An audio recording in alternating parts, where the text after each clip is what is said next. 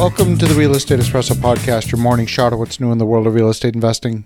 For Friday, September the 9th, I'm your host, Victor Menashe. On today's show, we're taking a look at the art of negotiating minor zoning variances. Now, let's be clear. I'm not here to tell you that I'm the definitive authority on successfully getting zoning variances through the system, but I do have a little experience on the topic, and I think it would be valuable to talk about some of those nuances. Let's be clear. Zoning is a legal land use doctrine, and like many things that are legal in nature, compliance with the law generally takes precedence over common sense. These rules are designed so that cities function, and so that neighbors remain good neighbors to one another. These rules govern things like setbacks, height restrictions, and density. They're designed to keep an orderly traffic situation, and they're designed to establish some norms so that when someone visits the area, it would feel like there was a harmonious character to the area. You want to avoid the, wow, that's weird reaction from the general public. That's why you generally have houses on a street set back the same distance from the road. Imagine if all the houses on the street were placed at random.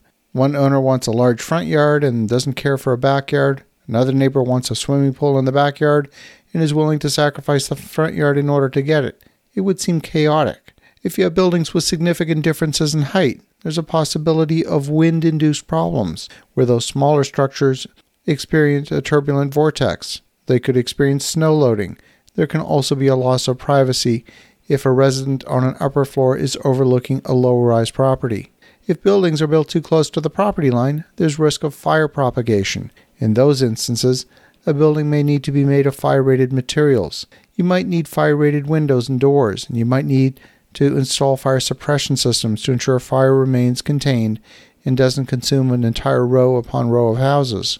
So let's imagine you have a proposed project with a side yard setback that's far below the city standard, as called for in the zoning code. Let's say that the code calls for a 5-foot side yard setback, and the property next door also calls for a 5-foot side yard setback. You would now have a 10-foot spacing between the houses. Well, we have exactly that case where we're negotiating with a neighbor. The current property next door is a single-family home, and it obeys the 5-foot setback. The proposed project next door is a 16-unit apartment building. The building itself would also respect the 5-foot setback, but there will be bicycle storage on the property line and a wheelchair-accessible ramp along the side of the building that will come within 1 foot of the property line. The owner is seeking a minor variance, and we, as their neighbor, can either endorse or oppose their request. Well, it turns out that we, too, are looking for some relief on that same property boundary. We're seeking a 4-foot setback instead of 5 feet. Both our building and the neighbor's building will have a minimum of windows facing that side yard, so the issues involving privacy should be minimized. We've agreed to support our neighbor's request in exchange for them supporting our request. But the agreements go deeper than just the setbacks. When we excavate 3 levels for underground parking, there's a risk of destabilizing the soil on our neighbor's property. We'll need to reach a mutual shoring agreement to ensure that our construction work doesn't negatively impact their building and vice versa. Sometimes the variances are granted by a special committee. In some places it's called Committee of Adjustments. Other places it's called the Zoning Board of Appeals. Like any legal process, the decision is guided by the legislation and by legal precedents that have been set by similar cases in the past. If there are numerous examples of variances virtually identical to your situation having been granted in the past, then there could be a strong case to be made for granting your variance request on the basis of precedents. But we don't know whether objections by neighbors who could negatively be impacted by the variance would trump the legal precedence argument. This is why the process of getting zoning variances can be so uncertain.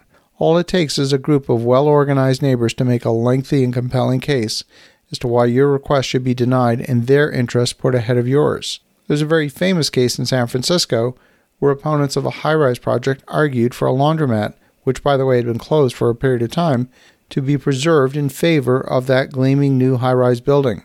So zoning variances seem to come down to a 3-step process.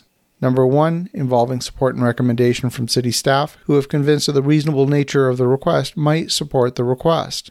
Number 2, support by the neighbors who could be affected by the variance. And number 3, making sure there's ample precedence of similar cases being granted. That means that anyone seeking a variance needs to expend effort in all 3 of those areas. They need to convince the city staff. They need to conduct a grassroots campaign to enlist neighbor support.